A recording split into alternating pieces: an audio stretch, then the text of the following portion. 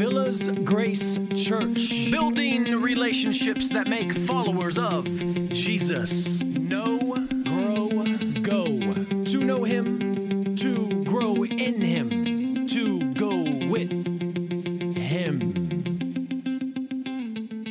I believe another round of applause is deserved by everybody who participated this morning. We are in a sermon series that we just began a few weeks ago, Galatians, with the tagline, "Freedom from sin is found in Jesus." Or we could say, Galatians, a defense of God's grace. For it is by grace we've been saved through faith. Now that comes from the book of Ephesians. But Paul does a magnificent job of laying out his case to defend God's grace. Before we get any further this morning, let's bow our heads in prayer. Heavenly Father, we transition from singing songs, uplifting your name, to now opening your word to proclaim your truth. I pray that we can allow these verses to be an encouragement to us as it pertains to our standing with you as children of God. We pray this in the name of Jesus who makes this possible. Amen. Well, some of you history buffs may understand why you see this image. You'll understand who Benedict Arnold is, and maybe you would understand if you truly know a thing or two about Benedict Arnold, the reason why at the bottom of the image it says, "An original American renegade."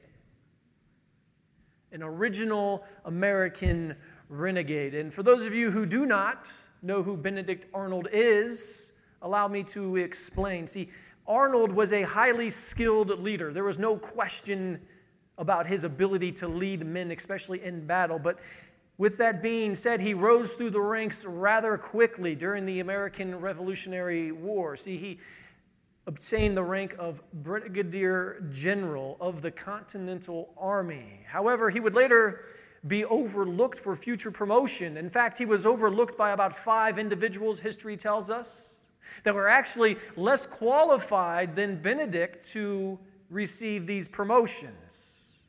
And this left Arnold with some resentment. And it continued to grow.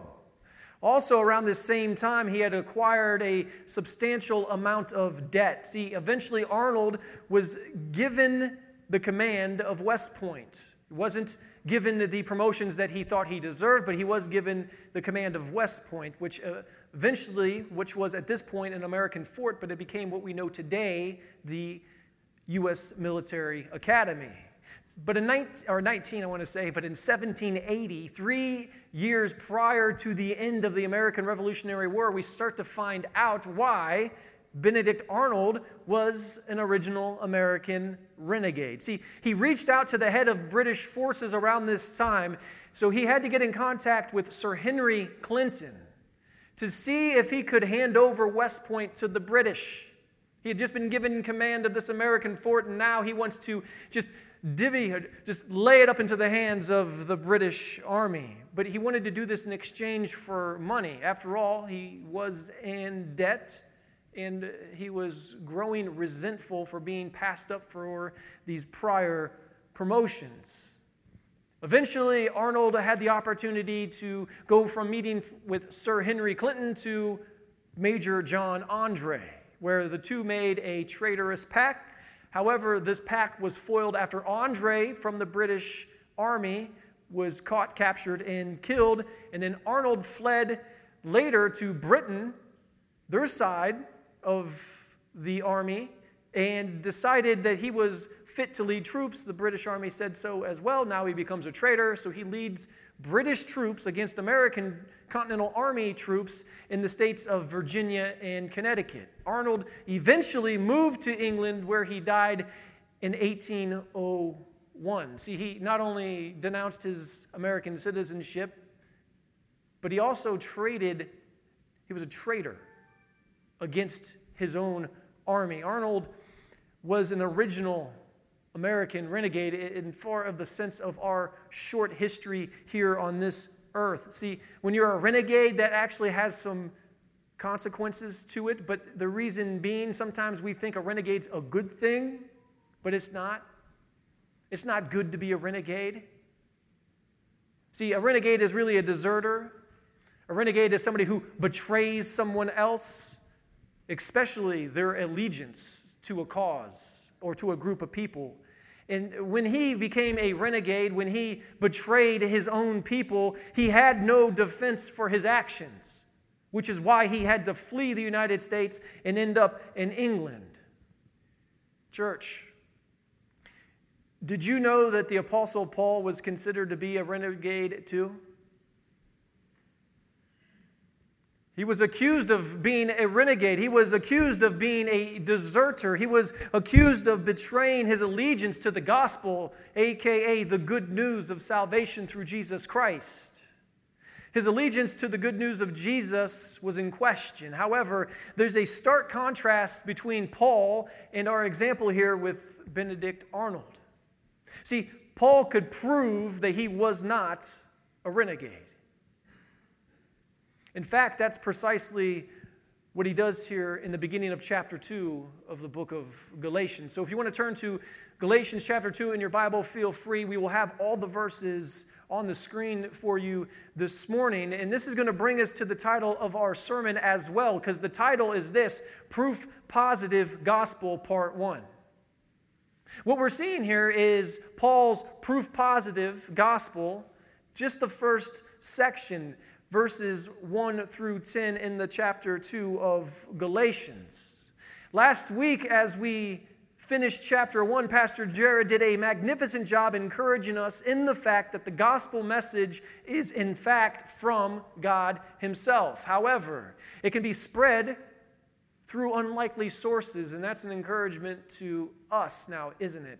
We were also careful to observe that the Apostle Paul was a servant of truth. So today you're being told from the outset that he's a renegade, but last week we were told by God's word that he in fact was a servant of truth, all because he was chosen by Jesus and changed forever, just like us. We've been chosen by Jesus to be changed forever. Today we're going to see how Paul's preaching of the gospel is in fact proof positive. Basically, we're going to see how he preaches the exact same Jesus as all the other apostles, because at the end of the day, that's what's going on here. The apostles in Jerusalem were preaching the same message that Paul was preaching, but there were those at that church in Jerusalem saying, no, Paul, he's a renegade. He's deserted the gospel. He's not preaching the true, authentic gospel. So let's get into the text and let's put these 10 verses to the test of Paul's proof positive gospel. Galatians chapter 2, starting in verse 1. Then after 14 years, I went up again to Jerusalem with Barnabas, taking Titus along with me. I went up because of a revelation and set before them, though privately before those who seemed influential, the gospel that I proclaim among the Gentiles, in order to make sure I was not running or had not run in vain. But even Titus, who was with me, was not forced to be circumcised, though he was a Greek, yet because of false brothers secretly brought in, who slipped in to spy out our freedom that we have in Christ Jesus, so that they might bring us into slavery. To them we did not yield in submission even for a moment, so that the truth of the gospel might be preserved for you. And from those who seem to be influential, what they were makes no difference to me. God shows no partiality. Those, I say, who seemed influential added nothing to me. On the contrary, when they saw that I had been entrusted with the gospel of the uncircumcised, just as Peter had been entrusted with the gospel to the circumcised, for he who worked through Peter for his apostolic ministry to the circumcised worked also through me for mine to the Gentiles. And when James and Cephas and John, who seemed to be pillars, perceived the grace that was given to me, they gave the right hand of fellowship to Barnabas and me, that we should go to the Gentiles and they to the circumcised. Only they asked us to remember the poor, the very thing I was eager to do. Amen. So as we keep in mind that Paul's being accused of being a renegade, and we understand what he just laid out here, his defense of what he's actually preaching and teaching, why he has the authority to teach the gospel, let's think about that as we look at these verses into one simple sentence. And this is our main idea for this morning, and that sentence is this: the truth of the gospel is grace alone, faith alone in Jesus. It doesn't get any more simple than that now, does it? The truth of the gospel is grace alone, faith alone in Jesus. See, it's not grace alone in you. It's not faith alone in you. It's not grace alone in me, faith alone in me. No, it is not. The gospel is quite clear. Grace alone, faith alone in Jesus. We are 9 days away from election 2020. Come on. Can we not get excited about that? Who's ready to get this one over with? I mean, as if 2020 wasn't bad enough, we are dealing with one of the craziest political times that I think I've obviously ever experienced in my lifetime, but I'm thinking it's safe to say that things are not normal. Not just with COVID, but even with our election, things are not like they used to be. Things that once were are no longer. So it is a learning experience for all of us, but we got 9 days left. And hopefully, by the time we go to bed that evening, depending on how late we stay up, we'll know who our new president is. But speaking of elections, we have been inundated lately, haven't we? And as most of us know, candidates seek endorsements, don't they? It's a very popular thing for a candidate to get the right endorsement, whether by way of other politicians or by celebrities now. That's a new one. Celebrities that's actually just as big of a deal for a celebrity to give an endorsement as it is for another politician. Political endorsements are a powerful, influential aspect of our voting here in the United States, and they have a profound impact on who they endorse, the endorsee. See, for example, endorsements act kind of like Cliff Notes. You guys remember Cliff Notes from back in the day? You don't read the whole book, but you just grab the Cliff Notes. That's really what endorsements are trying to do. They're trying to act as a mental shortcut for the average Joe. A lot of us who don't maybe follow politics quite as clearly, they just kind of say, hey, this guy endorsed him. Oh, I like his movies, so therefore I'm going to vote for this guy because I like another guy's movies. That's how foolish we are. To understand the candidates' positions and policies, I just listen to whoever endorsed them. I don't really know what their positions and policies are. In fact, that's what's going on right now. We have one candidate, not naming any names, we have a pretty good idea what his positions and policies are. We have another candidate, not going to mention his name, we have no idea what his positions and policies are because they change with the wind. But then we don't mention how they change. It's a crazy time that we live in. It's a very, very crazy time that we live in. Celebrity endorsements can give credibility to a candidate, to a relatively unknown name, especially as they come from a known name's mouth. Church, endorsements are nothing new. This isn't new stuff. It wasn't like the Western United States came up with it. No, this is nothing new. In fact, the Apostle Paul had a few endorsements of his own. And he begins chapter 2 by reminding his audience of his celebrity endorsements. So, who were Paul's celebrity endorsements?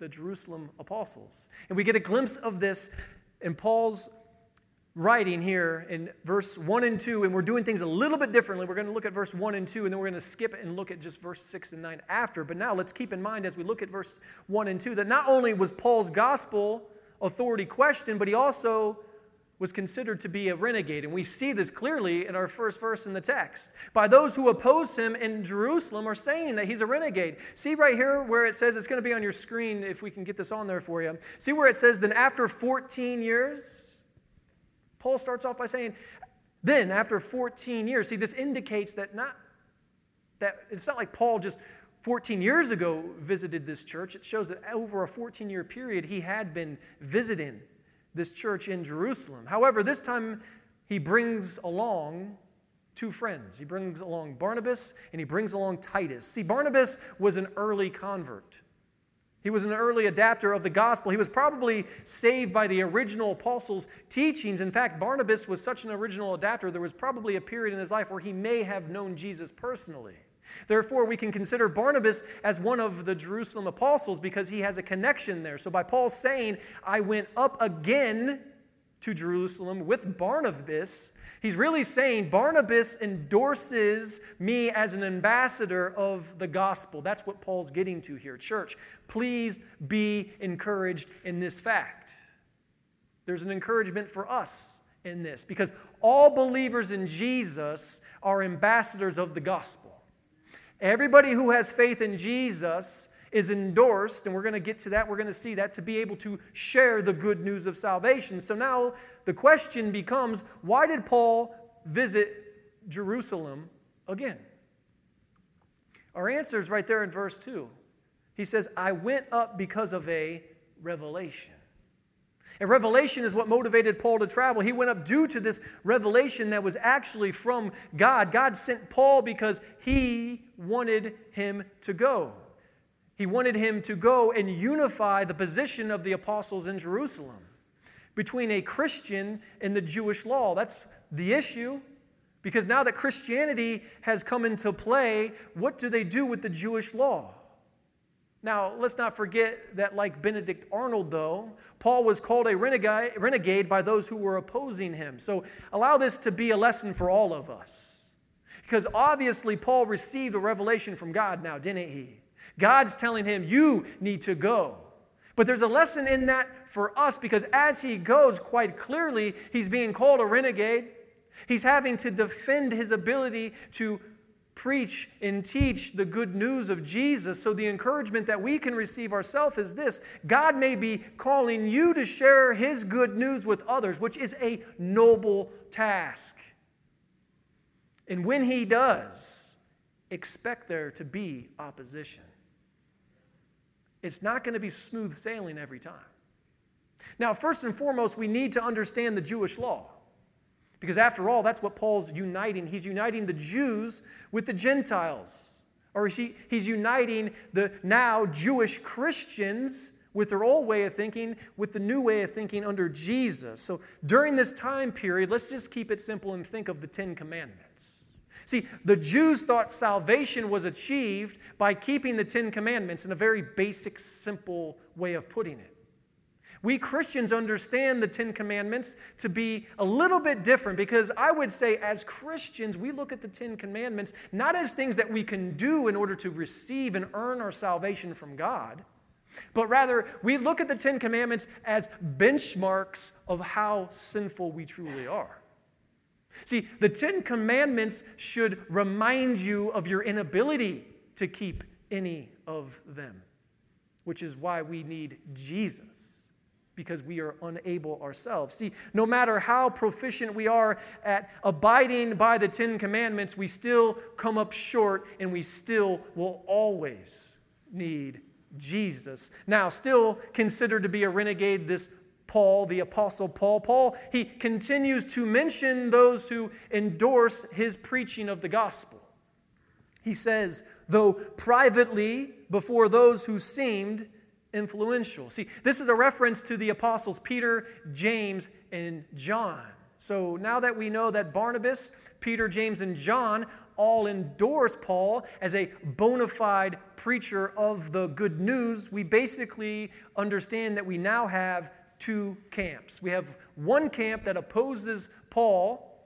They are the ones who claim that salvation is achieved by keeping the law, by earning your way into heaven or earning your right to receive eternal life by how you keep the Ten Commandments. But then there's another camp that endorses his preaching of the gospel, and they claim that salvation is by grace alone, through faith alone, in Jesus Christ. Because at the end of the day, if you think you can save yourself by keeping the Ten Commandments, you think salvation is through you alone. Now, let's move on to verse 6. We're going to throw verse 6 on the screen. See where it says, and from those who seemed to be influential? This is another reference to Peter, James, Barnabas, and John. Paul goes on to say something we can be encouraged by here. He says, "What they were make no difference to me. God shows no partiality." This is very important for us.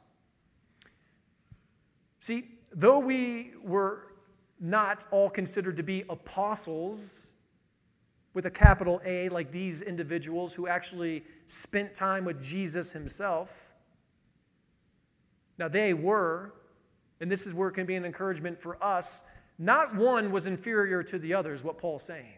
There wasn't one apostle that was above the other. See, the same is true for us. Not one of us is inferior to another.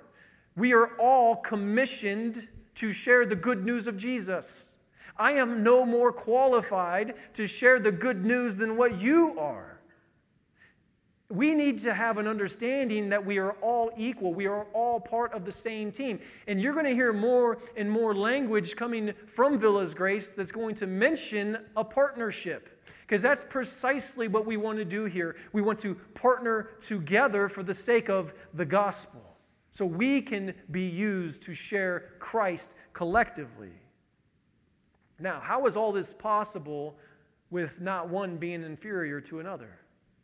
Well, because of what God says. And he says it through Paul. Paul writes, God shows no partiality. Again, Paul continues to share his endorsement. He's defending why he's able to preach what he preaches. In verse 9, he says, James and Cephas and John, who seemed to be pillars, perceived the grace that was given to me. They gave the right hand of fellowship to Barnabas and me. Church, allow me to ask you a question.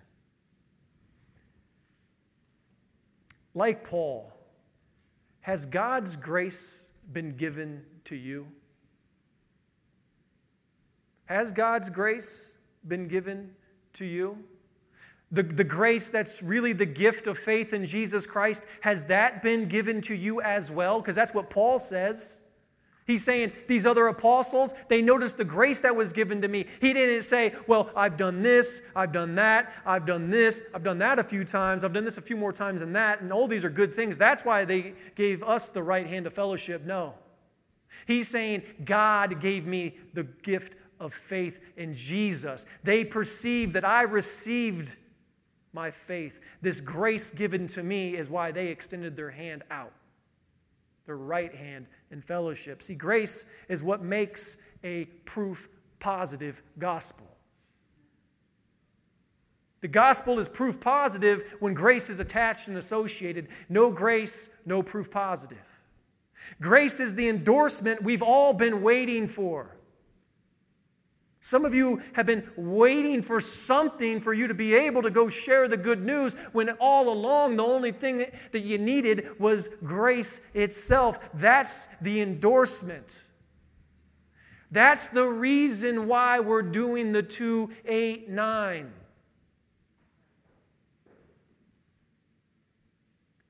If you just come and listen to a sermon and then leave, and don't really engage throughout the week with other believers or with God's Word or in prayer, you're spinning that hamster wheel round and round, chasing your tail. See, if we don't understand the basic fundamental truths of the gospel, the fact that our salvation was a gift given to us first and foremost, we're never going to be effective in sharing that faith. We're going to be influenced by individuals who look to come into the church to rob, steal, and destroy. If we understand grace and why God has given it to us and why He has the right to give this grace to us, that is the only way that we can move forward together as partners in the gospel to reach others for the sake of Jesus so we can share His good news. See, this isn't being done for us to be empowered individually. One of the things that we spoke about this morning in our 2-8-9 class was this. Anybody preaching from this that uses verses, but it's only for you to feel empowered, is not doing you any favors at all. In fact, Everything preached from this book points to Jesus. Therefore, everything that we teach from either the pulpit or any class setting that we have or any discipleship moment that's associated here with Villas Grace should be done so your relationship with Jesus is improved. It's not for you to improve your lifestyle. It's not for you to achieve a certain amount of success or have some positive thinking as you go about your merry way during the week. No. It's done so you can grow closer to Jesus. So if we know that we've received the proper endorsement of grace, we need to look at a few ways to take advantage of this endorsement in order to effectively share the good news of Jesus, because we can all get started as we leave here today. I just want to give you 5 things that we can do that are very, very easy for us to share the gospel. And you're going to notice something about this really quick. You can start off by just being kind. You can start by just being honest. Be respectful. Be a good listener. Be the byproduct of grace. Live in such a way that you're showing people that you live from grace, not for grace. Those who think they can earn their salvation live for grace, but grace is a gift. And just remember, when we're focused on being kind, or being honest, or being respectful, or being a good listener, just those simple things, it doesn't matter who calls you a Benedict Arnold, because they're going to. They're going to say that you're a traitor, that you're a deserter, because you know that by doing these seemingly small things, you're not only just loving God, but you're loving others. And that is the greatest commandment. And therefore, we arrive at our first point this morning, and that point is this. God's grace has endorsed every believer to share Jesus. God's grace has endorsed every believer to share Jesus. And again, our main idea this morning is this. The truth of the gospel is grace alone, faith alone, in Jesus. As you look at this image on the screen really quickly, I want you to observe that no 2 people look alike, do they?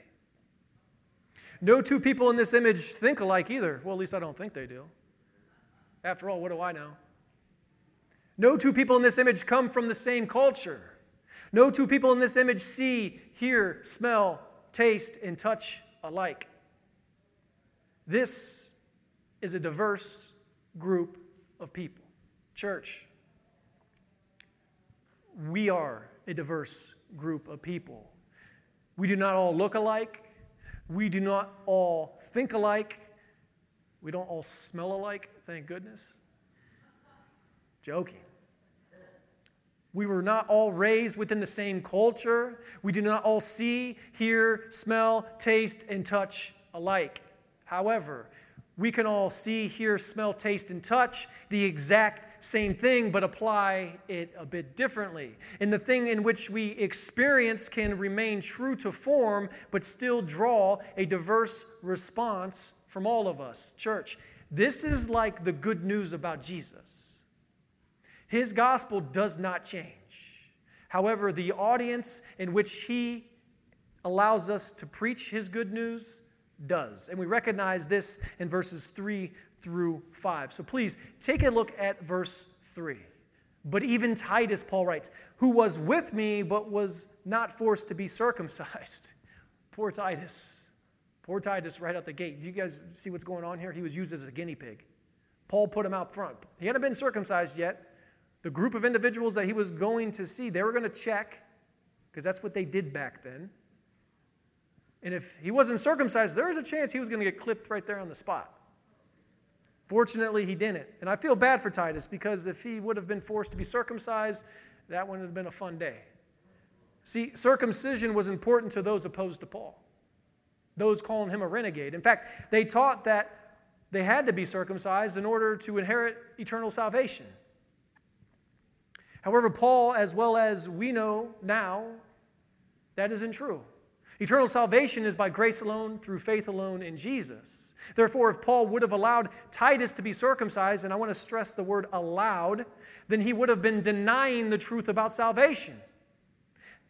Right there in verse 4. Yet because of false brothers secretly brought in, who slipped in to spy out our freedom that we have in Christ Jesus, so that they may bring us into slavery. These spies are none other than Satan's henchmen. Church, that should tell us something. Attacks against the church will always come from within. Which is why it's so important that we understand the basic foundation of the gospel. Remember, every religion outside of Christianity says that you must earn your salvation, which is why it says slavery, and that's what Paul's speaking of right there in verse 4. Because as Christians, we have freedom now, don't we? Because of Jesus and what he did and how he earned it for us. In verse 5, we have a great encouragement. Because Paul goes on to say, to them we did not yield in submission, even for a moment, for the truth of the gospel might be preserved for you. Can you imagine if Paul would have yielded for a moment? Can you imagine if Paul would have submitted? Can you imagine if he did not stand firm? If Paul would have submitted, if Paul didn't stand firm, then the gospel wouldn't be preserved for us today. We know this is true by how he ends verse 5. He says, so that the truth of the gospel might be preserved for you.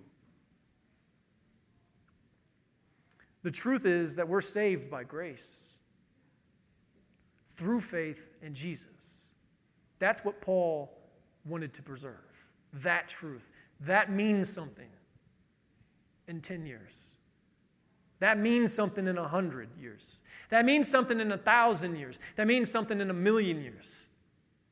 You know what doesn't really matter in 100 years? Who endorsed one of our political candidates in 2020? It doesn't even matter in 10 or 5. Actually, in the way in which the news cycle is running and how information comes at us, by the minute, by the nanosecond, it doesn't even matter anymore. That's the world we live in. And think about what I just said. Think about that. So that the truth of the gospel, we live in a day and age where truth doesn't matter. You can say what you want and nobody calls you out. You can lie through your teeth, and the only people that want to call you out are those who are opposed to you, no matter what side that you're on. And they only speak to their own people. We are a nation divided. But the gospel of truth remains the same forever. Forever. That gives me great encouragement. My political affiliation doesn't. So when you do go vote, remember, you're not voting for the pastor of your church. You're voting for someone who has somewhat of a moral compass. Somewhat. And that's a great encouragement that I've received from Dr. John MacArthur recently. That's what he says. But I believe that it holds true to God's word. Now, as we observe verse 7, we recognize the diversity of humanity, don't we? Verse 7 is going to be on the screen for you here. Paul preached grace alone, faith alone to the Gentiles, while Peter and the boys preached to the Jews. See, Paul preached to the uncircumcised, while Peter and the boys preached to the circumcised. Now, this is where those opposed Paul. This is where they called him a renegade. See, they opposed Paul here in these verses. But Paul and those who endorsed his message are on a different level. Said that he was preaching the same gospel. That's the trick. They're saying that he's not preaching the same gospel, but those who endorse Paul say, yes, he's preaching the same gospel, this grace alone, through faith alone in Jesus. However, he was doing so to a different group. Same gospel, different group. And we can take an encouragement ourselves in that as well. So as Mike comes up and we look to close out this morning, really what we're observing today in the text is this. Paul was called to preach the gospel to the Gentiles, while the rest of the Jerusalem apostles were supposed to preach the gospel to the Jews. Church, who are you supposed to preach the gospel to? Who is it? Who are you supposed to preach the gospel to? We all have the exact same message to share. It's just that our audiences vary. Our audiences may just be a little bit different. So do me a favor really quickly. Just take 1 second. Take 1 second. Look left and look right. Just look at the person to the left of you. Look at the person to the right of you. You just looked at someone who can reach someone you cannot. You just looked at someone who cannot reach who you can reach. However, we can only do this when we trust our endorsement by grace. When we look to encourage others in their endorsement. When we submit to spiritual authority in our lives. After all, Paul submitted to God's revelation, didn't he? He started off by saying, I only came again because of a revelation given to me. We can only do this when we have the courage to stand firm. See, Paul went and stood firm, and what happened? The gospel of truth was preserved all of these years on into eternity. That should mean something to us. We live in a day and age where hard disks save files until they're sent to the trash. And we send them there early and often, just like they vote in Chicago. No, I'm being serious. They vote early and often up there. You guys thought I was joking.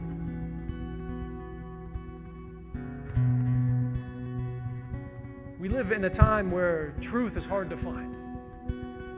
But here we see a man standing firm, obeying the Lord, commissioned by God, endorsed by other apostles, meeting opposition along the way, but he stood firm because he believed in something that actually matters in 10, 15, 20, 1,000, 2,000, a million years, something that matters forever. And what did he stand firm upon? What is it that he was standing firm upon? Paul and what he was capable of doing? His work? No. He stood firm upon the gospel of grace alone, through faith alone, in Jesus. We can stand firm upon Jesus too, together. And this brings us to our second and final point. That point is this: though our audience may differ, the message of God's grace remains the same. Though our audience individually may differ, who we work with, our hobbies, people that we associate with on a daily basis, habits that we have, stores that we visit that put us around certain people, that audience may differ individually amongst all of us, but the beautiful thing is the message of God's grace will always remain the same. Again, our first point, by way of reminder, was this: God's grace has endorsed every believer to share Jesus. We are all endorsed, just like the Apostle Paul, to share Jesus. And grace, God's grace, is our endorsement to do so. And let's not forget our main idea from this morning. Super simple, and this defines the gospel. The truth of the gospel is grace alone, faith alone in Jesus. Let's pray. Heavenly Father,